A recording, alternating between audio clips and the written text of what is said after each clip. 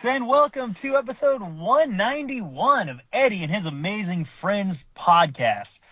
This is a very familiar voice to you. You guys have heard me a handful of times in the day, back when this podcast went by another name. Of course, my name is Caleb Baldwin. You can follow me on Twitter at @IamCalebB. I am joined, of course, by the main man, the brains and the muscle behind the entire operation, my good friend Eddie Cornelison at EDDYC85. Eddie, how are you doing on this lovely Wednesday, January 30th evening, sir? I am doing great. Very quick story. I was almost done with my taxes. I like to do them early just to get it out of the way because I keep it around either I owe $100 or I get paid $100. I don't like to do too much. This year, I was owing like $350. I was like, that's a little more than I'd like. Then I plugged in some tuition stuff that I didn't think would affect it that much, and then all of a sudden it's like, boom, $1,000 refund. I was like, all right, everything's coming up me. But yeah, we are not alone because the universes are colliding. We've added a big movie like this needs not just one host. I will be host 1, Kay will be host 2, and Simon will be host 3. Oh, man, I didn't get to do the voice. Oh, sorry. How's it going, everybody? Great to be back. Yep, and you can follow him at SGC Speaks on Twitter, X, whatever, so. Yeah, whatever. Twitter if you're a normie like myself, X if you're in the cult of Elon. That rebranding has not gone well.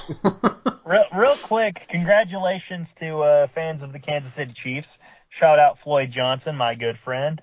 Good luck. No, actually, I take that back. No good luck in the Super Bowl. And shout out to the 49ers, of course. We'll see who wins. We'll see how that ends up in about a week and a half from this recording date. Since we're shouting out sports and entertainment, a special shout out to one CM Punk. Yes, and yes, the Chicago-made torn triceps man, of course. Yes. If only there was some indication that he had an injury history. You know what I'm gonna say though. I will say this: as someone who deals with soreness in the triceps area, that probably hurt like hell. All I'm saying. Well, I know it did. Oh yeah. The report said he tore it off the bone.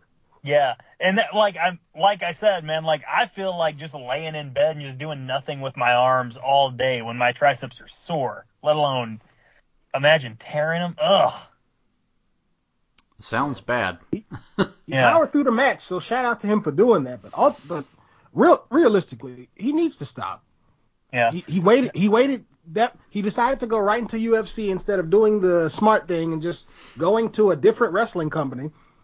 The UFC stint didn't work out. He did his own thing for years, and then he came back to AEW. Mind you, he had multiple injuries throughout his career. The guy split his head one time, either in the Indies or in Ring of Honor, one of the two. He's had multiple injuries during his first WWE run. Everyone remembers all of them. Half of them happened during his WWE Championship period. Towards meniscus, I think. Had an elbow issue. He's had a multitude of things. This was always going to happen. Injury and time away never yields you getting better or something like that. Time away typically makes it worse. Yeah. No. If he was gonna try and come back after so much time away and extra injuries in the process, probably want to take some ayahuasca or whatever it is Aaron Rodgers was doing to heal his meniscus. In the span of 2 months.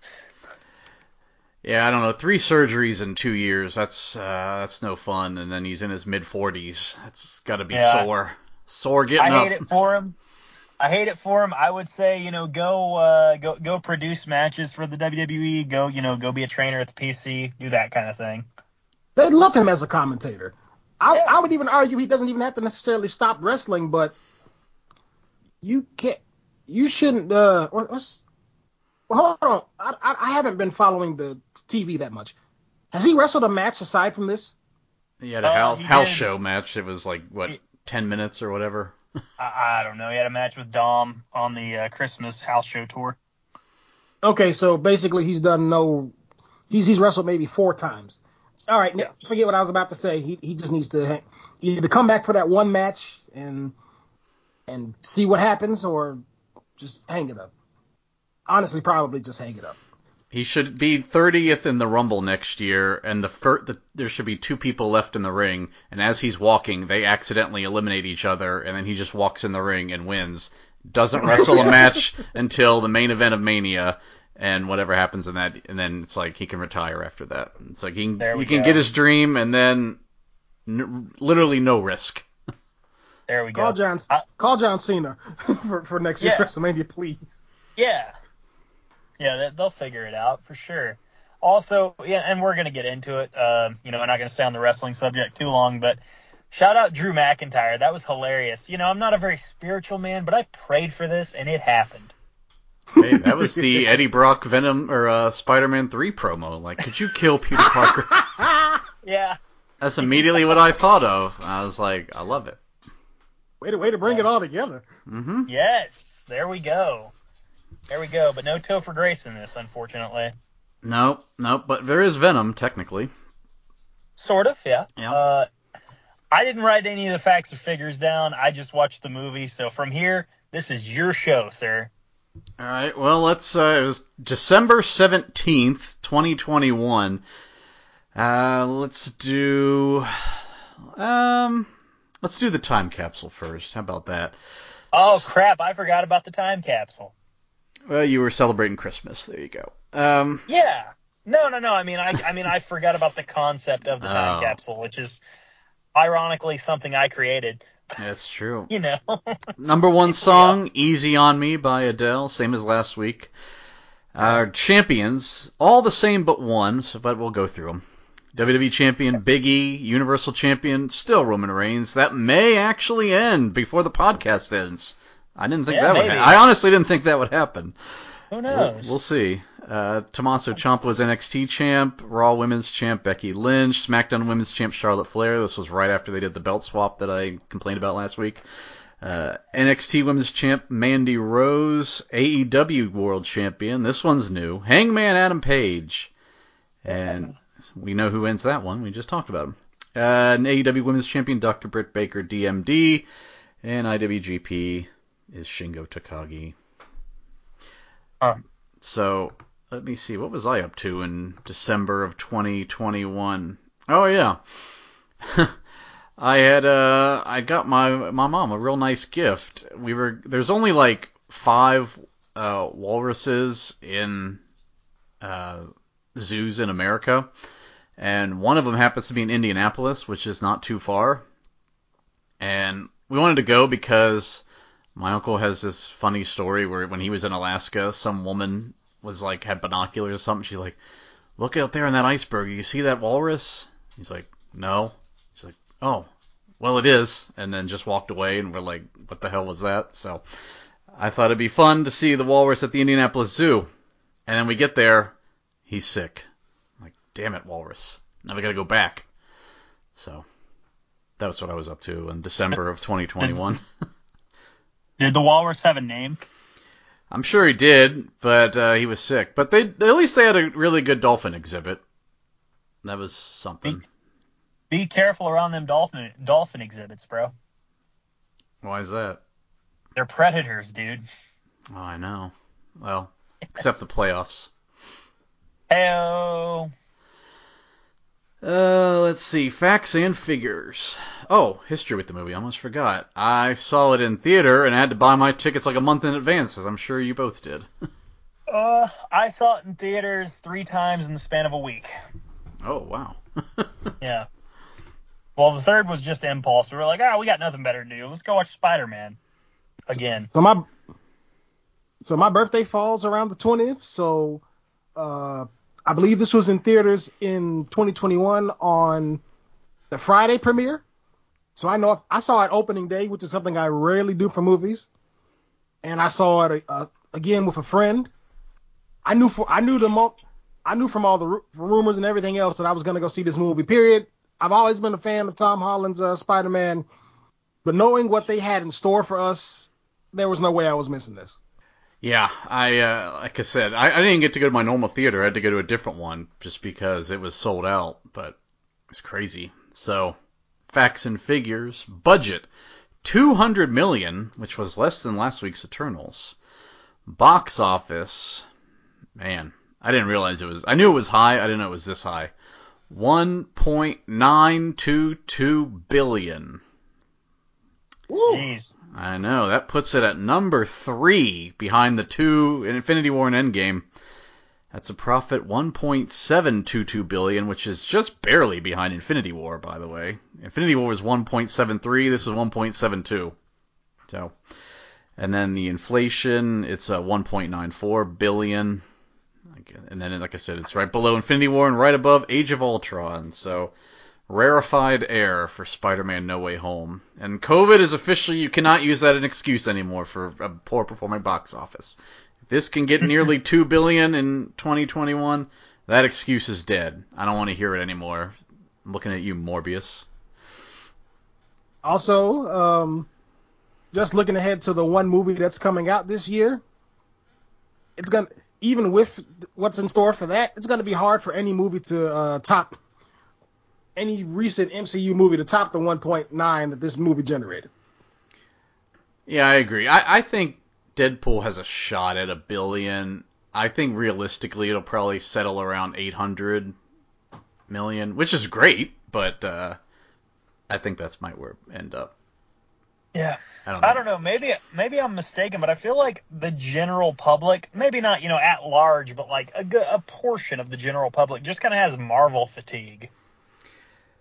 Perhaps this is the only Marvel movie, so that's helpful, and it's the return of Hugh Jackman, so that's good. But we'll see. They better do a great job on the trailers. That's what I would suggest. Because I will say this much, man, and I don't know. Maybe I'm jaded. Maybe as I get older, inch closer and closer to 30 years old.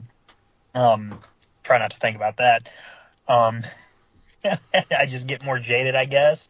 But like, honestly, personally, the next comic book movie that I look forward to is honestly Superman Legacy. Yes. Mm-hmm. I'm also pretty interested personally in the Batman Part 2. Yeah. Oh, yes. Yep. Yes, for sure. DC's going to be killing it, man. Oh, yeah. I got a feeling they're about to make a big comeback. Yeah. It's funny because this year I was watching a video on YouTube. It was specifically about it was like a rumor, like, is Andrew Garfield in Madam Web at all in a cameo or whatever? And I was like, well, I guess I'll watch just to see. And ultimately, it doesn't sound like he's in the movie, which makes me wonder what the purpose of the movie is. But the guy was like, Spider-Man fans are going to be eating good this year, which I think that I hate that term. It's so stupid. It just sounds dumb. But he's like, yo, you got Madam Web, Kraven, and Venom 3, and Spider-Man Freshman Year. I'm like, now wait a minute. I'll give you Spider-Man Freshman Year, another animated show that, that's one of the big reasons I fell in love with Spider-Man was an animated show. So I'm fine with that. The other three, this is of all the years, this is the big year where the spotlight is on Sony. There's really no DC movies that I can think of. No, there is not. And there's one Marvel movie. So the spotlight's on Sony this year, and I don't think it will go well, but maybe I'm wrong. I don't know. Kraven has promise, I guess. Which reminded me, there was big news that happened. Speaking of Sony, there's a bit of a disagreement. Sony would like Spider-Man 4, which is the sequel to the movie we're about to review, to be another bring in all the Spider-Men, big epic save the world movie. Kevin Feige wants the opposite, small scale, neighborhood Spider-Man. Your thoughts, gentlemen? I'll take the lead on this one. I'm okay with doing, like a more of a small time scenario. Personally, what I would do, just get it right out of the way. Not going to do it, not bringing back Garfield or Tobey Maguire. They've done that, and that's a carnival trick you can go to one time. maybe not a second time. Maybe not a good idea. That being said, doing a solo movie and, doing it away from, and, this movie is 2.5 years old now, or just over 2 years old now, so I guess this isn't really a spoiler. But, going away from Ned and MJ and, introducing, this universe is Harry Osborn and this universe is Norman. And there's so many possibilities you could go with here. Is Tom Holland playing Peter Parker? Has he picked up a pseudonym by chance? Who knows? But I would go, solo Spider-Man on this one for sure. Same. I've even thought about it, probably more than most people. But if they came to me and was like, Eddie, what should we do? How should we do this movie? I would say, okay, it's time to start paying off some of these things that you teased but have not yet paid off. Which we talked a lot about in Eternals. So let's not be Eternals. Let's be forward thinking here. Which, by the way, don't do the 3 Spider-Man again. You can save that for Secret Wars maybe, but in wrestling you can't give people like back to back what they want. You got to make them wait. Like imagine last year if Cody just won the title at Backlash. It'd be like that sucked. So you got to make them wait. So. Yeah, so here's how I do it. If you watched Echo, spoiler, it ends with Kingpin contemplating running for mayor. I would have him win mayor, so he would beat old Eric Adams and become the new mayor of New York City, and he would appoint his number one guy, Wink, as Donald Glover's Prowler. In reality, his real number one guy is going to be Michael Mando's Scorpion. We tease Prowler as Donald Glover already, and it will introduce his nephew, Miles, and then Spider-Man can team up. This movie ended with him being a friendly neighborhood Spider-Man, so I don't know why you would pivot from that, but would have him team with Daredevil, that sort of thing. And then maybe an end credit scene, you could have 2. One where Miles gets bit by the spider, and 2, where that little piece of symbiote made its way all the way from Mexico to New York City, and then maybe you could see it like drop from the ceiling and land on Peter's book bag or something. That's what I would do, and I will offer that idea to Sony/Disney for free. Just make that movie, and I'll be happy. There you go. It's a free idea. So would that mean that in Spider-Man 5 we get to see Tom Holland do a dance scene? Yeah. Of course. Awesome. Of course. Dig on this. Get on up. Man. Oh, man. I don't care what anybody says. Spider-Man 3 is kind of cringe at times, but boy, is it funny. It's memorable. It is like, I have seen so many mediocre-ass comic book movies that I don't remember jack about them. Dude, 3 weeks ago, I saw Aquaman and the Lost Kingdom. I can't tell you jack about that movie right now. But here we are. Here we are, 15 years later, and there are so many scenes from Spider-Man 3 I still remember, and remember fondly. I mean, you're not wrong. Yeah. There has been worse that have come out. Much, much worse. Yeah. Sorry, I interrupted you there, Simon. How you feeling, man? Make it unanimous? Absolutely. Yeah. I appreciate, without getting too much of my opinion away, I appreciate what they did. This is obviously coming off of the success of Spider-Man Into the Spider-Verse, but it's okay because it's doing it in a different way and it's doing it with different characters. Because there are advantages to live action and there are advantages to animation. As I think Nostalgia Critic explained it in the review I watched of him for this movie, these characters the characters we see in this movie had to be the characters that we saw, because these are the ones we've established a connection with. And so it made sense to do it in the way it's presented in the story overall. It has some hiccups, but overall it made sense.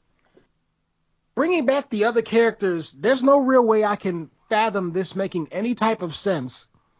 And it would be a stretch of logic to even get to that point, because you've set up this Peter to be by himself And we need to see him do that. We've seen him. One of the advantages of seeing when Peter was brought into the MCU, one of the advantages was that we got to see him in a world full of heroes, in a world of people to bounce off of, just like the comics. One week he's teaming up with this hero, the next week he's getting help from somebody else, or he's at least talking to somebody about a problem. We saw that a lot with this interpretation of Spider-Man, but we haven't seen the more grounded aspects of him outside of what was presented in Spider-Man: Homecoming. This is a perfect opportunity has been presented to delve into some of the more depressing aspects of the character. We've seen him be relatively happy throughout his entire time as Spider-Man.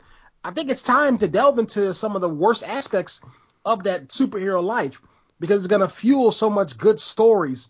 Because there are a lot of stories that start with Spider-Man being depressed and him working his way through that, making new connections, making new friends, saving people, and recognizing how much that means to him. And in this situation, he's literally rebuilding his life. So there's no way you can tell me that going back for a double scoop of the multiverse is a good idea, at least this soon. Like you already said, this is a movie if they want to come back to this, they need to pitch that to include in Secret Wars, in whatever multiversal movies are coming up during this phase. Putting it into the Spider-Man movies as they've been set up initially is a bad decision, and it won't end well.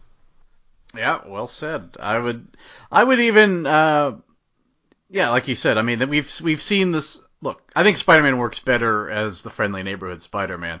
That's not to say you can't do the Avengers Save the World Spider-Man, and we saw that, but we haven't really got to see Tom Holland do that apart from the Avengers, and I'm looking forward to it, but I'm hoping Sony doesn't screw it up. The other thing, you can introduce even new people. You know, Felicia Harden could be dropped in there. Then maybe Zendaya comes back in the movie at the very end or something like that. But explore new things. But don't do the same thing again. I don't understand. That's just, you're going back to it too soon. I don't get it. Anyway, I didn't do the Rotten Tomatoes. So pretty high. Critics, 93%. Fans, 98%. I'd like to meet the 2% who are like, I didn't like it. All right. A gigantic cast. I would say just hit the highlights, brother. Yeah. We'll start with just the villains. So we got Alfred Molina reprising his role as Dr. Octopus. He picked up right where he left off, literally saying the power of the sun in the palm of my hand. That was great. So he's right back to where he was. Let's see. Jamie Foxx is Electro, much improved. They got rid of that goofy translucent blue skin or whatever, and much better. And then he got the mask, kind of, with the electric bolts around his face. That was cool. Who else? We got, let's see, got the voice of Kirk Connors. Yeah. He's back. Rice Stephens. Shout out to lizards, man. Yeah. Dinosaurs. Did you go see Godzilla minus color? No, I did. I saw -1, but not minus color. Well, I mean, I will say this. Minus color is a good watch, but your first watch needs to be in color for you to fully appreciate the effects. It got robbed from Best Picture, by the way. Oh, I know it wasn't gonna win, but just nominate it. Who cares? Yeah. Let's see. Benedict Cumberbatch is Doctor Strange. We've talked about him plenty. Oh boy. Willem Dafoe back as Green Goblin, the main villain. We could talk about him a little bit. I thought just great. Disney clearly was like, we're not doing this mask. I liked the mask. It was a guilty pleasure. I know a lot of fans did not, but Disney literally smashed it and was done with it. So yeah, that's. But you know what? It worked out. I thought he was better without it. Even though I liked the mask, I thought he was better without it. They tried their best to get a lot of people to a lot of the villains to more comic book counterparts. And I feel like they did it the best with the Green Goblin, finding that purple little shirt or whatever it was, poncho he threw over himself, watching it get burnt up, perfectly melding in, looking just like the comic book version a little bit, and him using his actual face, giving how great of an actor Willem Dafoe is, and how he kind of looks like a goblin in some ways a little bit without being too offensive to him. Yeah. Because when he is hamming it up and just laughing, I'm not gonna get to the. I don't want to. In the scene where he's fighting Spider-Man, that was the first time I ever recalled actually feeling fear for Green Goblin. Other times it was like, he's a super villain. This is the first time I was like, yeah, that would probably scare me too. Because you're just raining down blows and he's just eating it and doesn't give a damn. Yeah. That moment alone stood out to me, and it's one of the best moments in the film. Dude, I'm saying if I'm going ham on someone and they're playing Rocky Balboa defense with their face and laughing at me, oh, that's a problem. Well, up next we've got. I was thinking about this today with our Sydney Sweeney discussion in our group chat. The Spider-Verse, man. That. Well, no, but I mean, the Spider-Verse. You have Zendaya and Sydney Sweeney now coming in. Spider-Verse is picking up, like, in my opinion, some of the hottest women on the planet. So I mean, it's definitely an upgrade from those dogs, Kirsten Dunst and right. Emma Stone. At least it's not Halle Berry, barf. Ugh. Oh, that's. For those that don't recall, go back and listen to the Catwoman episode. The only movie that broke the scale at -5. Yeah. But yeah, no, she was great in this. I especially liked, what was it? Her actual loss of memory when she was up in that coffee shop or whatever it was she worked at, I guess. And it was really more the way Tom Holland acted, but I mean, she just was like, and it's funny because they're dating in real life, so it's like to see her be like just another customer, and then seeing like Tom Holland, like the heartbreak on his face. That was one of my favorite scenes in the movie, and he's gonna read this prepared statement and everything, and I don't know. Maybe they should have just recorded a video before they cast the spell, but I'm just going to assume those videos get deleted with Doctor Strange's spell. Don't. I'm not going to be that guy. Don't try to think too logically about it, because if you do, it's going to fall apart. No, I mean the only plot hole is Electro did not know that this was Spider-Man. I'm just going to assume when he said I was absorbing all the data that somehow maybe Harry Osborn typed in his computer that Peter Parker is Spider-Man and he absorbed that data. And they didn't want two Green Goblins, especially when one is much less. One is much more superior than the other. So we're just gonna be like, yeah, Electro, and sure, he knew him. Why not? Green Goblin. You're trying your hardest with that, but no. Well, look, would you rather have had two Green Goblins or Electro? Because I would have voted for the Electro. You know what? They should have brought in Rhino instead. Call me God, no. Call me crazy, but I actually would have liked to have seen Willem Dafoe's Green Goblin interacting with a version of his son from a different universe. That would have been pretty trippy, I did think about that, but not. The problem is not that one, if that makes sense. But yeah, who was it? Dane DeHaan. Yeah. Well, maybe what they could have done is they could have brought him in for like 5 seconds, and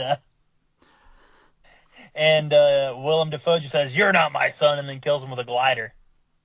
That would have actually not been bad. Because Marvel, that would have been dark. Well, Marvel will show within 5 months from this that they have no problem introducing game-changing characters and then immediately killing them off. Yeah, that was actually another favorite scene when Norman is that's the thing. Like, someone's living in my house, and there is no Oscorp, and Yeah. That was good. Also, don't invite me on for Multiverse of Madness unless you want to hear me just rant for an hour and a half. I will invite you on for that.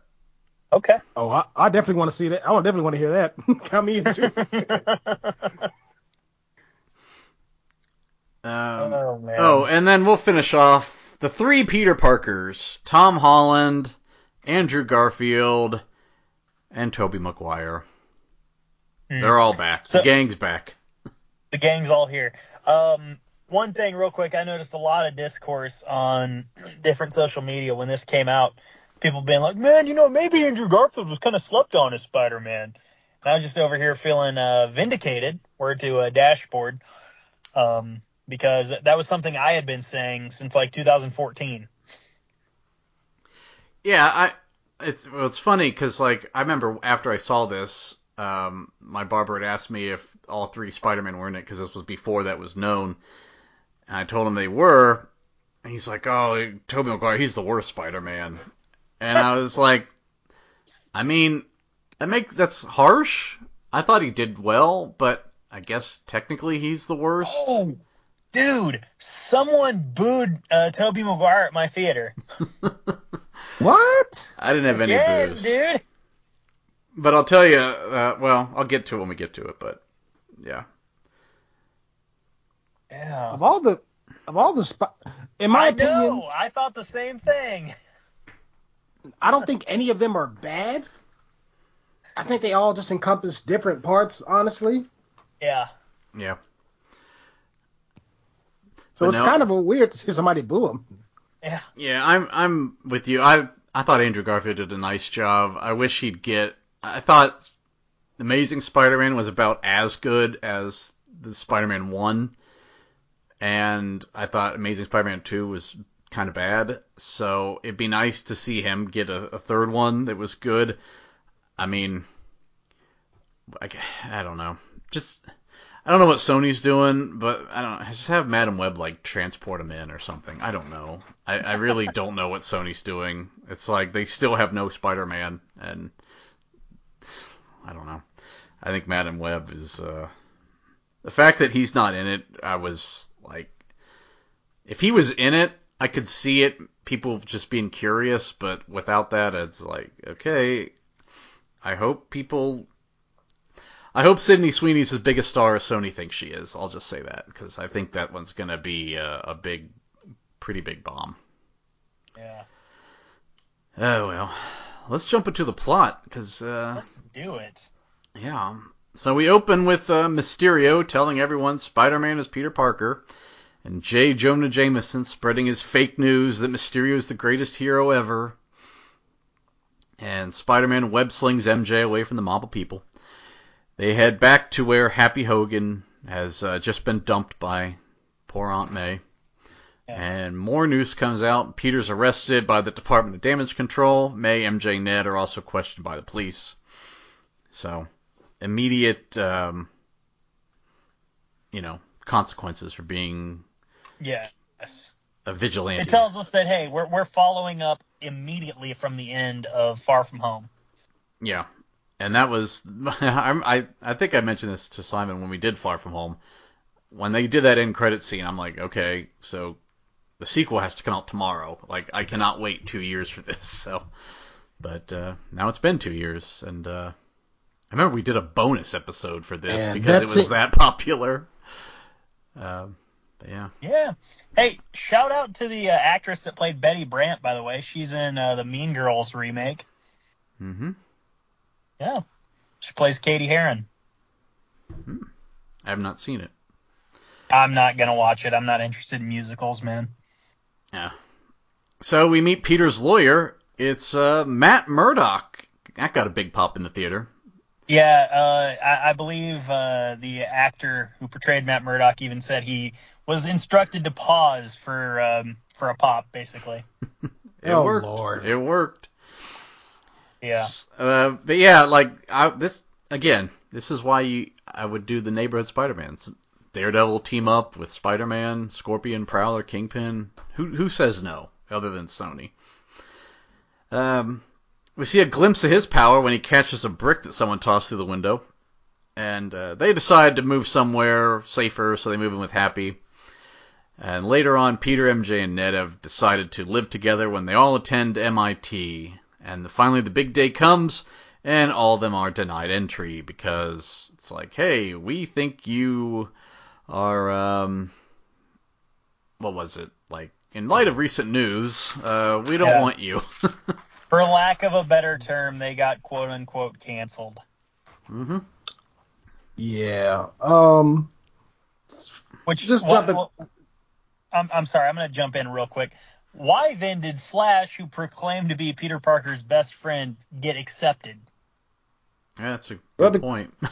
Well, because he was smart enough to make a book that was apparently making some money. That's true. His family in the movie, if you look at like some of the Easter eggs, his family's rich, but his parents seem to not have much to do with him. Like, I remember when Peter looked at his texts with those glasses and is like, is Dad going to meet us at the airport? And it's like, LOL, no. That type of thing. He's supposed to be the Venom people are pegging, which makes sense. There's no Eddie Brock, so. Yeah. Jumping back to the previous scene, I really appreciated the fact that it was Damage Control that was the one that was investigating him. If you don't remember, Damage Control was the joint venture that initially started between Stark Industries and the government once the events of the Avengers took place. One of the reasons why Adrian Toomes lost his job and lost that big contract and didn't get compensated for it. Yep. So what initially started out as it's crazy how they've been there to solve problems, but they've also caused a lot. And now they're coming back. Something that Stark got involved in is coming back to bite Peter. Another thing to really point out is that there have been a lot of comparisons between Spider-Man and Iron Man, obviously, because of how he's been portrayed in these movies. But Peter has made it known several times that Peter came to realize that he didn't want to be the next Iron Man and that he didn't want to accept that position and just wanted to do his own thing. Well, let's look at the facts about Spider-Man in this current situation. He's a public hero in New York. He's an Avenger, and he's one of the most famous people on the planet. This movie literally put Peter Parker into Tony Stark's shoes. Yeah. I was going to say a big week for Damage Control. They won the Rumble and the women's tag belts, too. But yeah, so Peter, he feels responsible for his friends not getting into MIT, so he visits Doctor Strange. Also, Wong is now the Sorcerer Supreme because Strange blipped for 5 years. So Peter asked Strange if he could travel back in time and undo what Mysterio said. And Strange says, well, I can't do that. I don't have the time stone even if I wanted to. And Strange says, well, there could be a way. There's a spell that we can make people forget where Spider-Man, that you were Spider-Man. And Wong's like, don't do that spell. It's a borderline dark magic. Strange decides to do it anyway. As Strange is casting the spell, Peter keeps altering it. Like, well, maybe MJ. Well, maybe Ned. And May should know. And Strange says, stop tampering with my spell. You're screwing it up. And Peter's like, well, also Happy Hogan. This was a great line. He's like, happy. He's like, no, I'm annoyed. It's like, no, that is happy. So then Strange, he tries to do the spell, but he just says, forget it. He puts it all in a box. He's like, you ruined it. I shut down the spell because you kept changing it and screwing it up. And he says, they should have just cast a spell saying, everyone forget what Mysterio said. Movie's over. But again, I won't be that guy. But no. This is a very valid criticism. That's a pretty major thing. Everyone forget what Mysterio said. Bam. Yeah. Also, he should have just explained the goddamn spell. Because I'm pretty sure if Strange is like, hey, look, tell me all the people you want to know. If you can, limit it to 3. Here's the 3 he's going to pick. Aunt May, Ned, and MJ. Everybody else doesn't necessarily need to know. And if they do need to know, he can just tell them. Because Happy Hogan has memories of working with Spider-Man, as we clearly saw later in the movie. And you could just imagine that every time he thinks of Peter, he just thinks of Spider-Man with a mask on. Yeah, I'm kind of okay with it because in my mind, Peter doesn't take magic seriously and just thinks it's like, it's magic and do whatever. And in Doctor Strange's mind, it's like, no, it's got to be done a certain way or else you ruined it. And that's the way I took it, is whereas Peter's like, it's magic, you just do whatever you want. And it's Strange is like, no, you can't just do whatever you want. That's not how magic works. That was my takeaway, but anyway, it's how we're setting everything up, so it's fine.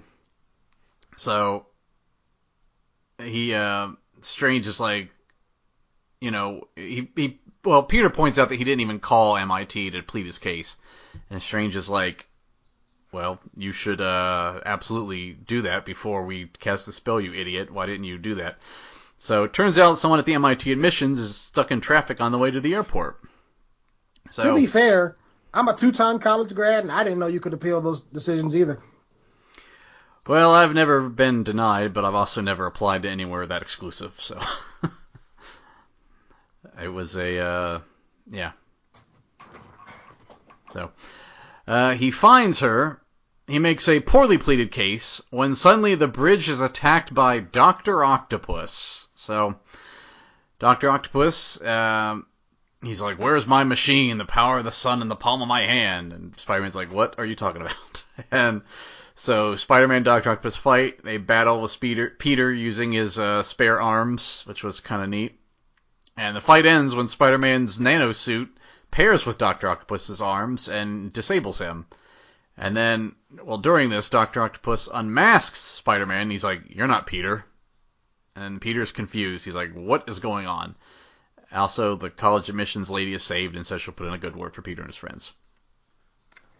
We briefly see the Green Goblin glide in when Dr.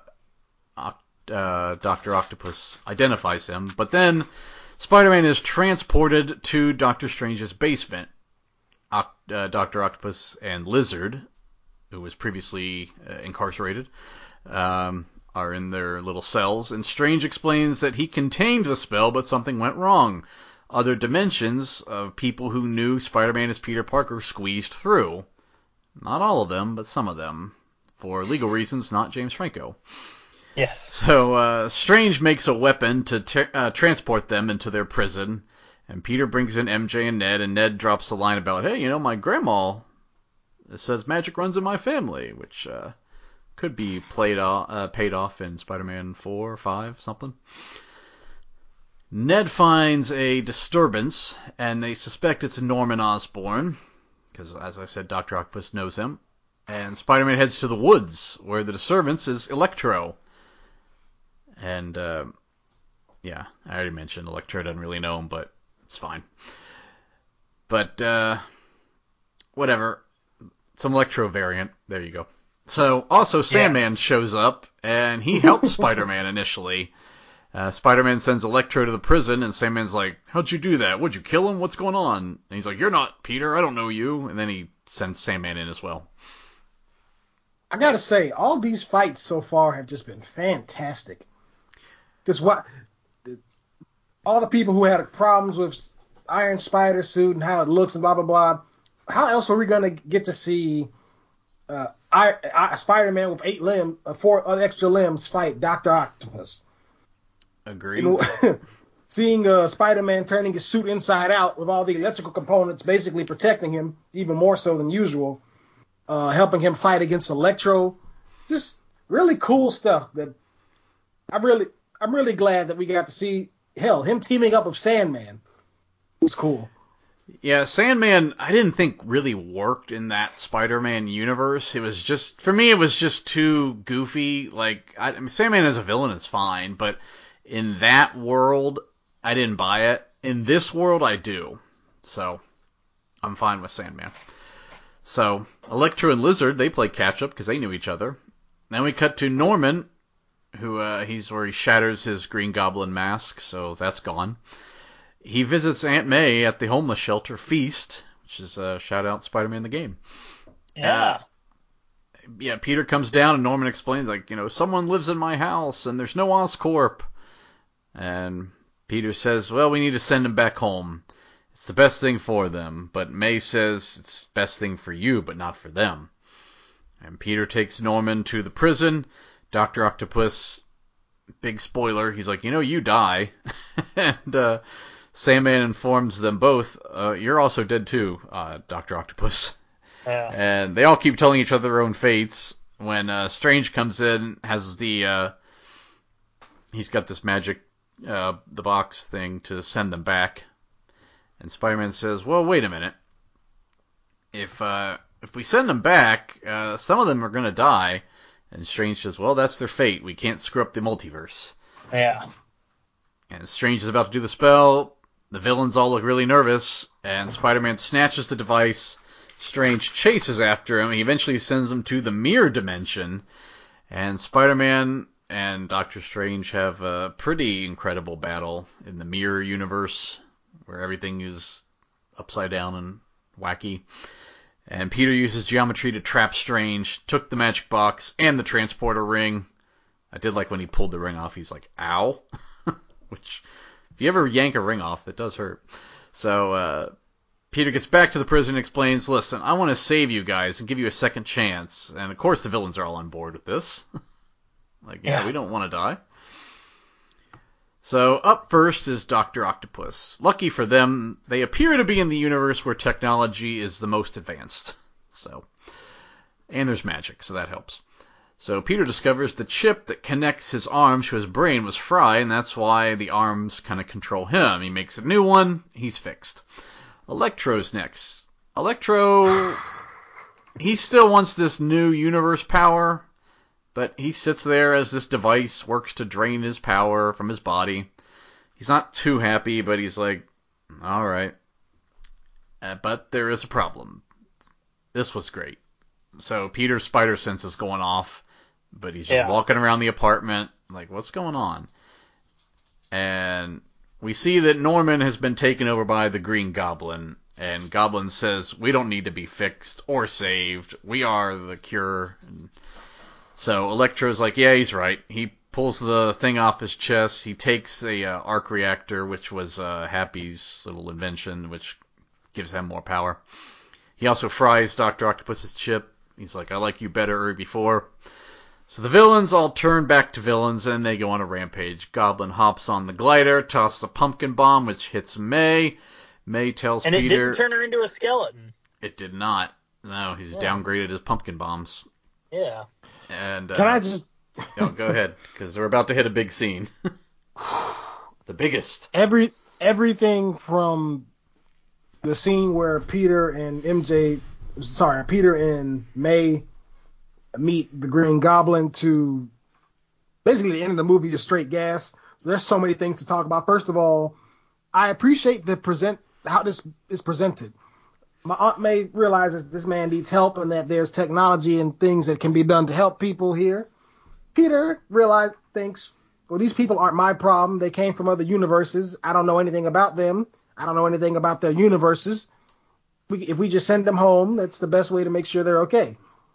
And he's initially going along with that until he learns that nearly all of those villains end up dying against fighting Spider-Man, which calls his morality into question. This speaks to his level of responsibility as a superhero way more than other depictions have. It's kind of one of the things I like about Homecoming, and that in Homecoming him fighting and making sure those weapons stayed off the streets was him looking out for people he wouldn't even meet.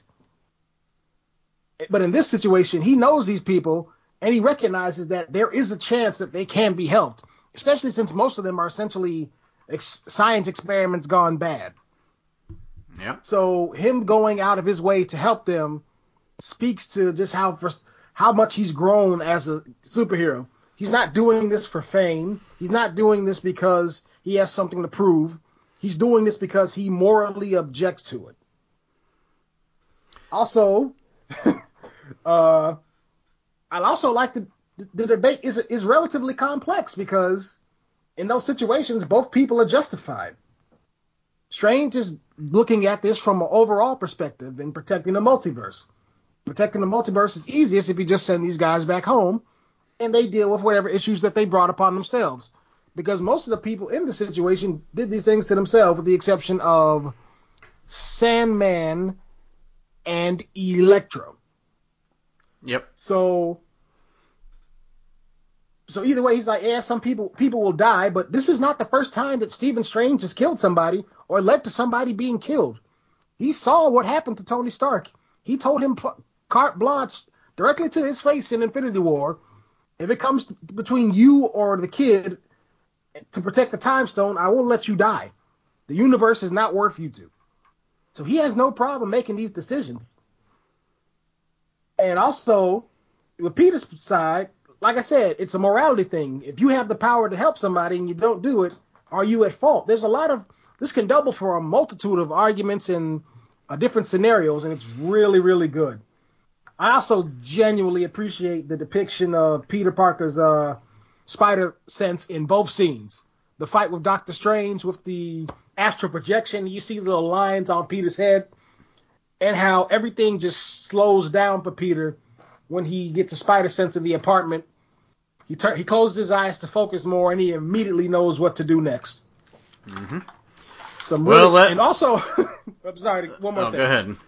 The fact that Green Goblin did a spine buster on Spider-Man, all the way down to the ground, just beautiful. Mm-hmm. Well, Aunt May's going to weigh in on this debate that you just raised. She tells Peter that he's doing the right thing, and with great power comes great responsibility. She collapses. I got to chime in. No, go ahead. That is a great line, but that is absolutely terrible placement for that line. Like it screamed of, hey, we got to get this in here somewhere. Oh, we're about to kill her off. Let's do it right now.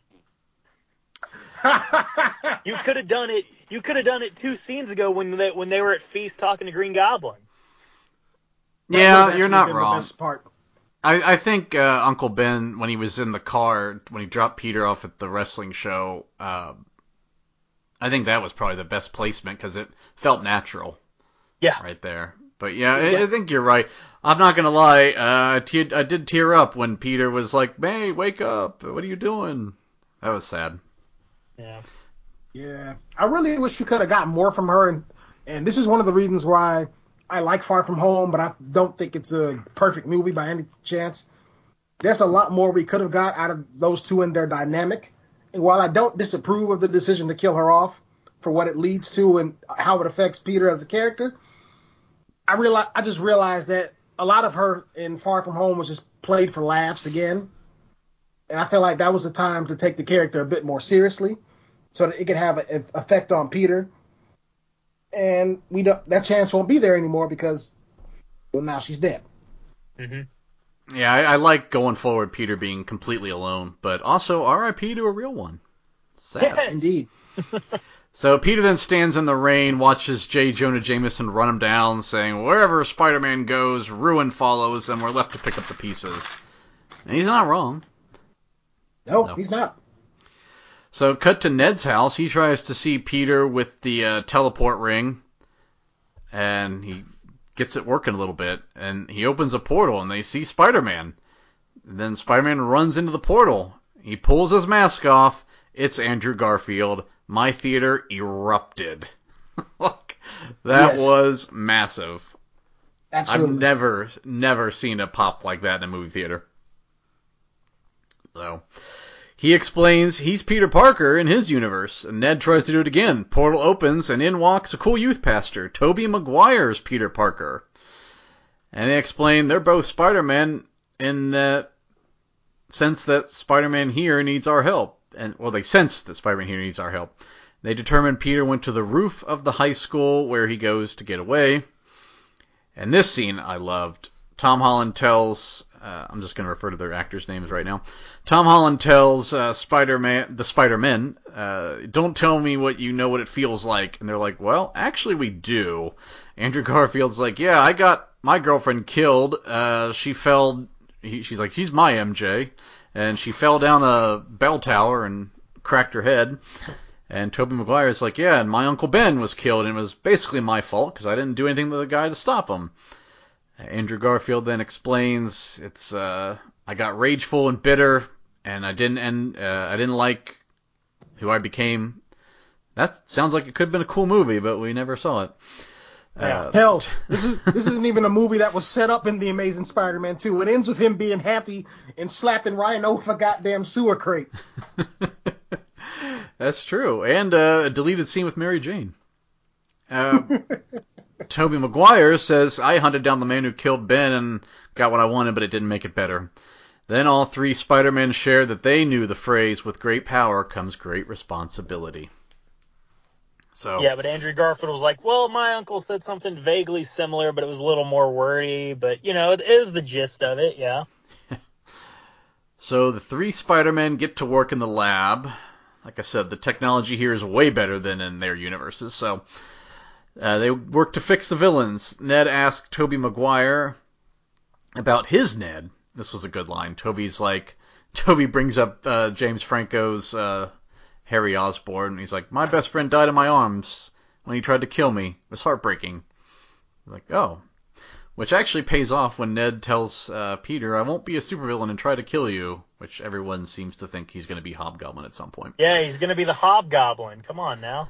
A Hobgoblin with magic. A Hobgoblin with magic and tech, because let's not forget, Ned is smart as hell. Yeah, got into MIT.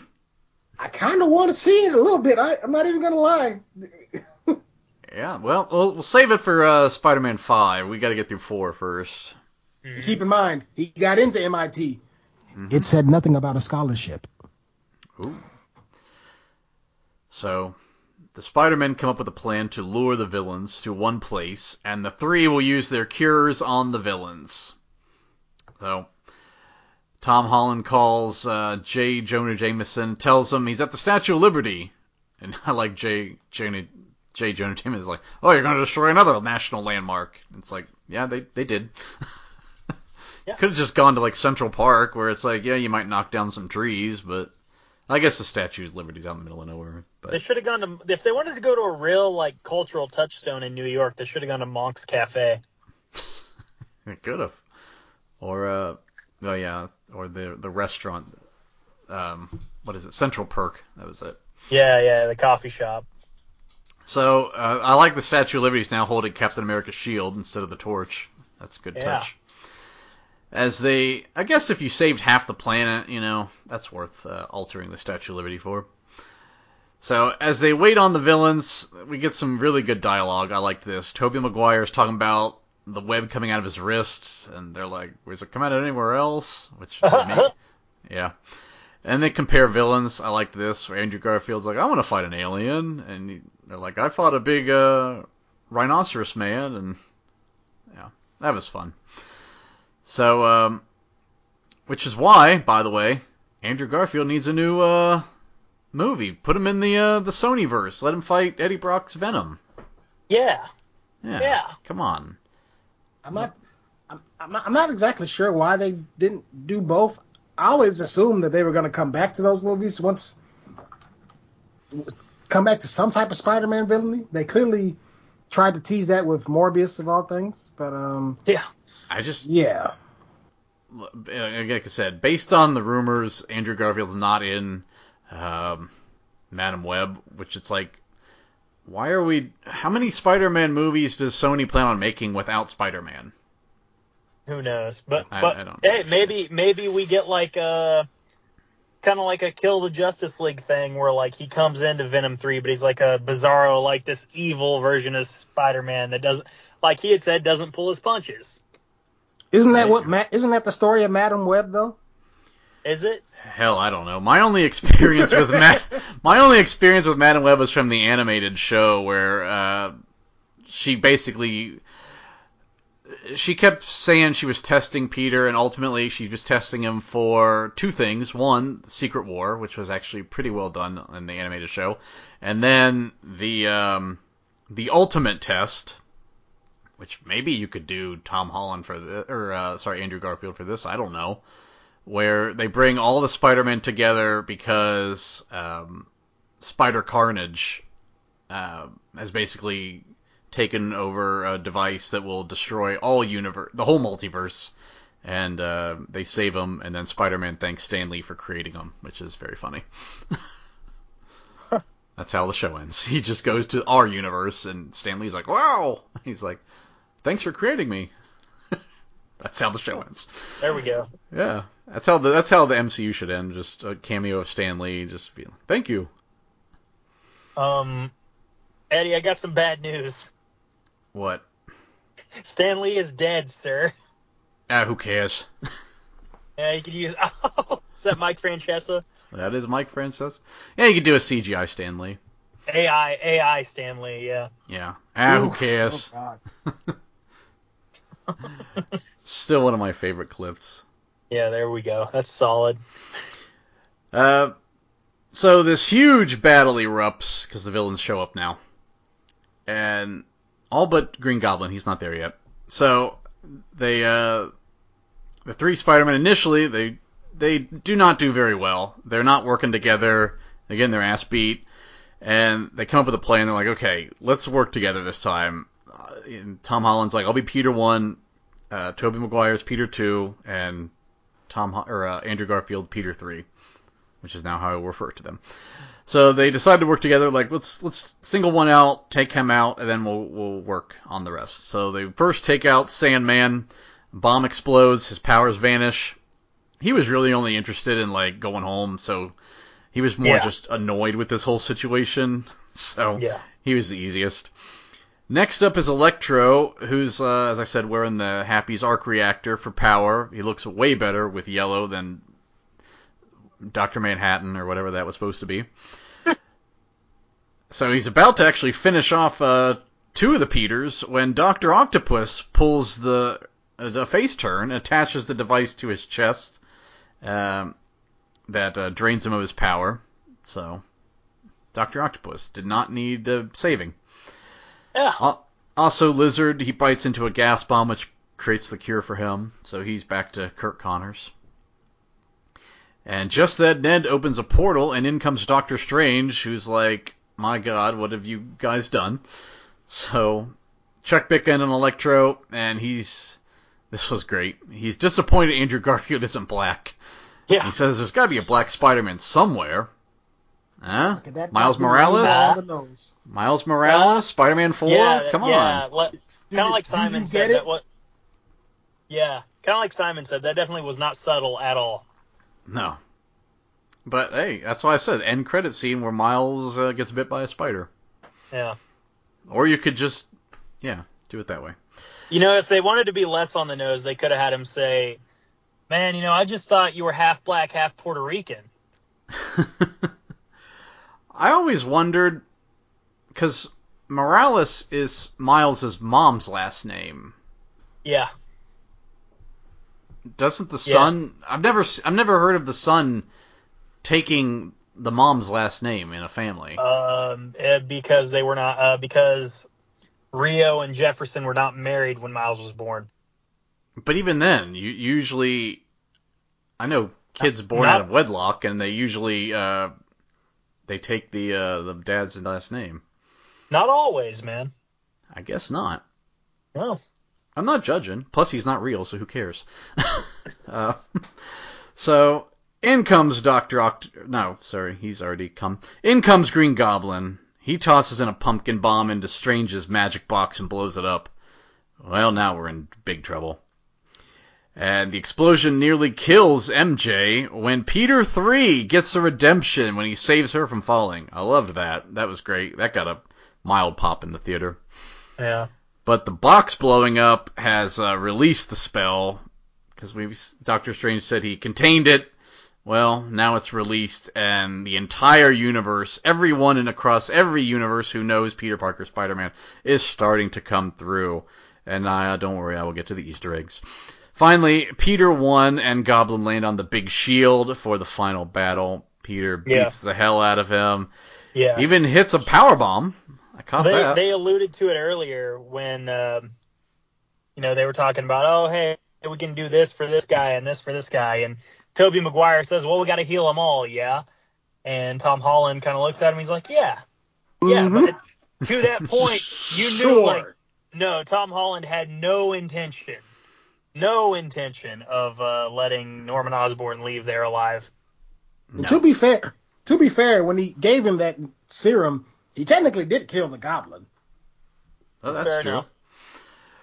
So, yeah, Peter 1 is about to impale Norman with the glider when Peter 2 stops him. Goblin then stabs Peter 2 in the back with his blade. Peter 1 hits Norman with the cure, and he seems to be back to his old self. He's like, what have I done? But then the portal is opening, and all the people in every universe who know Spider-Man is Peter start to pour through. We get a silhouette of Kraven, of Scorpion, of Rhino, and the six-armed Spider-Man. And some people say they've seen Black Cat. I have not. I can't. Sure, whatever. It's Black Cat. So the only we see all criticism them. I'm sorry, really quick. The only criticism I have of the Peter versus Green Goblin fight round 2, where's the battle damage? Where's the blood? You just took a bomb to the face. Well, it's still Disney. Oh my gosh. Yeah. So anyway, Peter tells Strange, you know what? No more dicking around. Just cast the first spell that you were going to cast. No modifications. Let everyone forget. And Peter then tells the Peters goodbye. Would have been nice if Strange did like a healing spell on Tobey Maguire. Like, he did get stabbed in the back with a long blade. So, or at least say when you teleport me back, maybe drop me out front of a hospital. Yeah. So Peter tells Ned and MJ goodbye. MJ tells Peter, I figured out who you were once, and I'll do it again. They share a kiss. All the villains vanish. The portal closes. And Strange finishes the spell.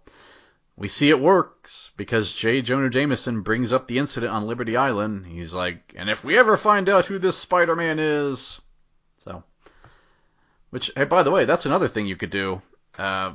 Madam Web could be like, I need a hero to save this universe from all these weird villains. I can't seem to remember who that Spider-Man was that defeated Thanos. Guess I'll just pick Andrew Garfield. There you go. Yeah, sure. Yeah. So Peter goes to visit MJ at her work. He orders a coffee. She doesn't know who he is, just a customer. We see Ned got into MIT and her. And he's going to strike up a conversation, but he has a whole prepared statement, but he just leaves, doesn't read it. Sad, yeah. Very heartbreaking. He decides not to do the whole eternal sunshine of the spotless mind on her. Yeah. I really appreciate the fact that it happened. He only makes that decision. He initially just didn't feel like doing it at the moment because it was just a little awkward. But as she was warming up to him, he was probably about to. He sees that scar in the he sees the Band-Aid. And I immediately wrote down J. Jonah Jameson's quote on that big Titantron. Everything Spider-Man touches goes to ruin, and we, the innocent, are left to pick up the pieces. And I gotta wonder if a part of him thought about that when he saw that scar, or when he saw the bandage, and immediately thought, it's gonna hurt, I'm gonna be alone, but they'll be safe. Nice. That's deep. That's great analysis. Then Peter visits Aunt May's grave, sees Happy's there. He doesn't know him either. So Peter then moves into a dumpy apartment. Hopefully he doesn't have to worry about his landlord fixing the door. We see him studying for his GED because the school has no record of him, as we can surmise. Yeah, is he going by Ben Riley now? He could. That would be pretty cool.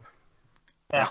And this is why we need to finish off with the Friendly Neighborhood Spider-Man, because he's in this dumpy apartment and he's listening to the police scanner. The old school back to basic Spider-Man. He swings into action. Perfect way to set up Friendly Neighborhood Spider-Man. Roll credits, but wait. Mid-credit scene. There's someone else who knew Peter was Spider-Man who was brought into this world, but because he was not in New York City, he was not teleported to New York City. And if you listen to Let There Be Carnage, you know it's Venom, because they have the hive mind. And Topher Grace knew who Spider-Man was, so ergo, Eddie Brock does. Mm-hmm. So Tom Hardy, he's sitting at a bar, and he's drunk. And he's like, okay, so let me get this straight. And he's getting everything straight. He's getting filled in on the blip and Thanos and all that. And then he just vanishes. So yeah, that's his part in the movie. But there's a piece of symbiote that is left. Like I said, let it make its way from Mexico to New York, and that'll be the end credit in Spider-Man 4. And then another post-credit scene is just a trailer for Doctor Strange Multiverse of Madness, so. Yeah. Boo. Yeah. Very As a- misleading. Yeah, I was a little disappointed with that one. Like, a trailer, that just seems kind of lazy. But in whatever. subsequent movies, when they put it back out with those added details and stuff, I believe it was the report from that the girl playing Betty Brant, and it kind of showed how new images have kind of been altered. Like a picture that clearly had Peter's face shows like a bird in front of it and other things. So it did tamper with physical media. That's so I'm good. sure anybody who wrote down or has a video where they say Spider-Man's identity, it's probably changed to Spider-Man is a killer or something generic. Hey, there you go. That's why Tom Holland couldn't just whip out a phone and record before the spell, because then the video would have been deleted or something. That's what I'm going with. Plot hole fixed. Sure. What are we grading this movie? All right. So I'm going to take the lead here. No, this was very good. This was very good. Awesome experience in the theater as well. Very good storytelling. I'm going to give this a 9 out of 10. Again, the placement of that quote, I just can't get over. Like, it felt like they were like, oh, shit, we got to get that in here. Do it now. So that's half a point right there that I deducted. The other half a point, this quote-unquote humor, dude, man, it just doesn't age well at all. Aging like milk. It's corny. So 9 out of 10, but I did really enjoy what I saw. I want to stress that more than anything. So 9 out of 10. Simon? Yeah, there are some plot holes and things that really don't make sense, as we've already discussed with Jamie Foxx, him knowing Spider-Man, him being a variant. It's fine overall. It doesn't need to come into we don't need to think about it too much. But then you think about, well, how does Sandman know that Green Goblin was impaled on his own glider? Because that was never reported. It makes sense that Octavius knew something like that, because he probably was kept abreast upon what Oscorp was working on, and knew Norman personally, probably met him once or twice, given the fact that Oscorp was sponsoring Dr. Octavius's work to begin with. Yes. And there's also the fact that it doesn't make too much sense that a spell of forgetting Peter Parker would erase the initial spell. It's a little confusing from that end. But overall, this is an incredibly fun and a well executed movie that not only gives us a nostalgia trip with Tobey and Andrew Spider-Man, but also completes the arc that was set up with Tom's Peter. And one of the things I appreciate with him the most is the fact we saw all the buildup of him as a good guy and as someone who has all these nice things in his life. In Homecoming, he didn't lose. All he lost was the affection of his high school crush. In Far From Home, he lost his identity. Or rather, he lost his secret identity. And in No Way Home, he gives up his identity so that his universe can be safe. This is not only one of the biggest sacrifices that any Peter has made, but he has suffered the most loss of any Peter, because Tobey's Peter has MJ, Aunt May, for however long she may live. Andrew's Peter still has Aunt May, presumably. He also has Flash Thompson, who seems to be a friend of his now. Deleted scene, Mary Jane. Exactly. There you go. Tom's Peter has nobody right now. It's not even. We're not even sure if people outside of Earth know. So Nick Fury was on Saber, but there's no guarantee that he. It's more than likely, considering that magic was used, that he doesn't remember him either. So he has no one else to rely on. He is entirely and utterly alone. And what they do with this character is fantastic in this movie. I'm glad I went to see it as many times as I did. I've owned it on DVD. I got the digital codes and everything for it because it's just that good. And I gave this movie a 9 out of 10. All right, 2 9s. So, yeah, the in theater experience was up there for me as far as movies, how fun it was. I mean, look, yes, there are plot holes you can pick at, but I'll focus on the positives because they took two different Spider-Man franchises and seamlessly combined them into one movie, which like the other, when Sony made the first Spider-Man with Tobey Maguire, they had no idea that this movie was going to happen. Same with Andrew Garfield when they made that one.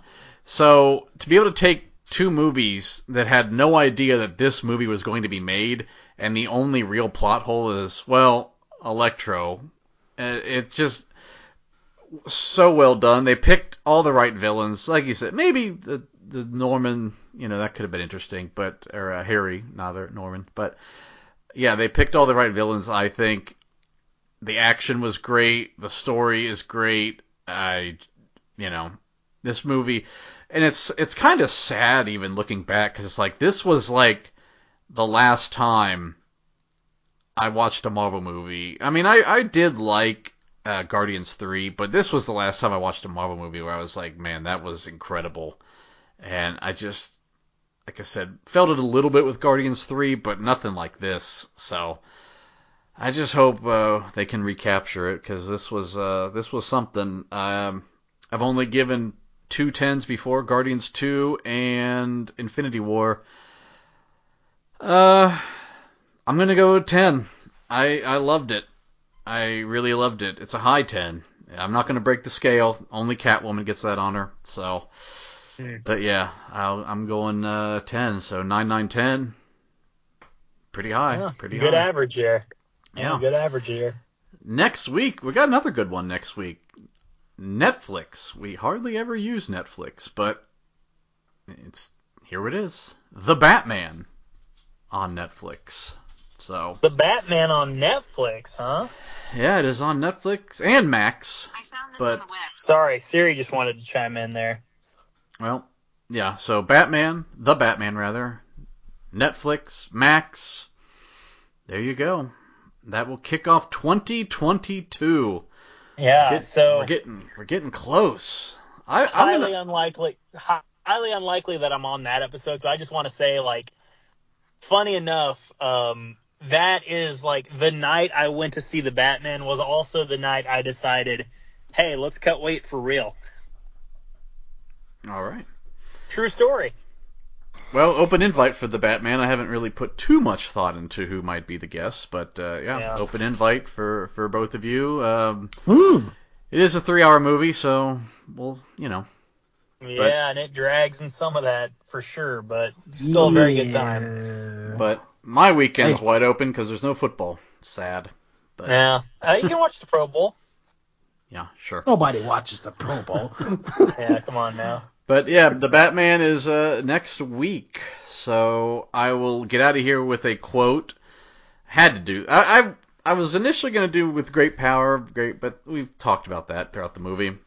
This is one of my favorite memes. It is Norman Osborn, and by the way, they threw this in here knowing, like the whole winking at the audience, knowing that, yeah, you guys will get it. I'm something of a scientist myself.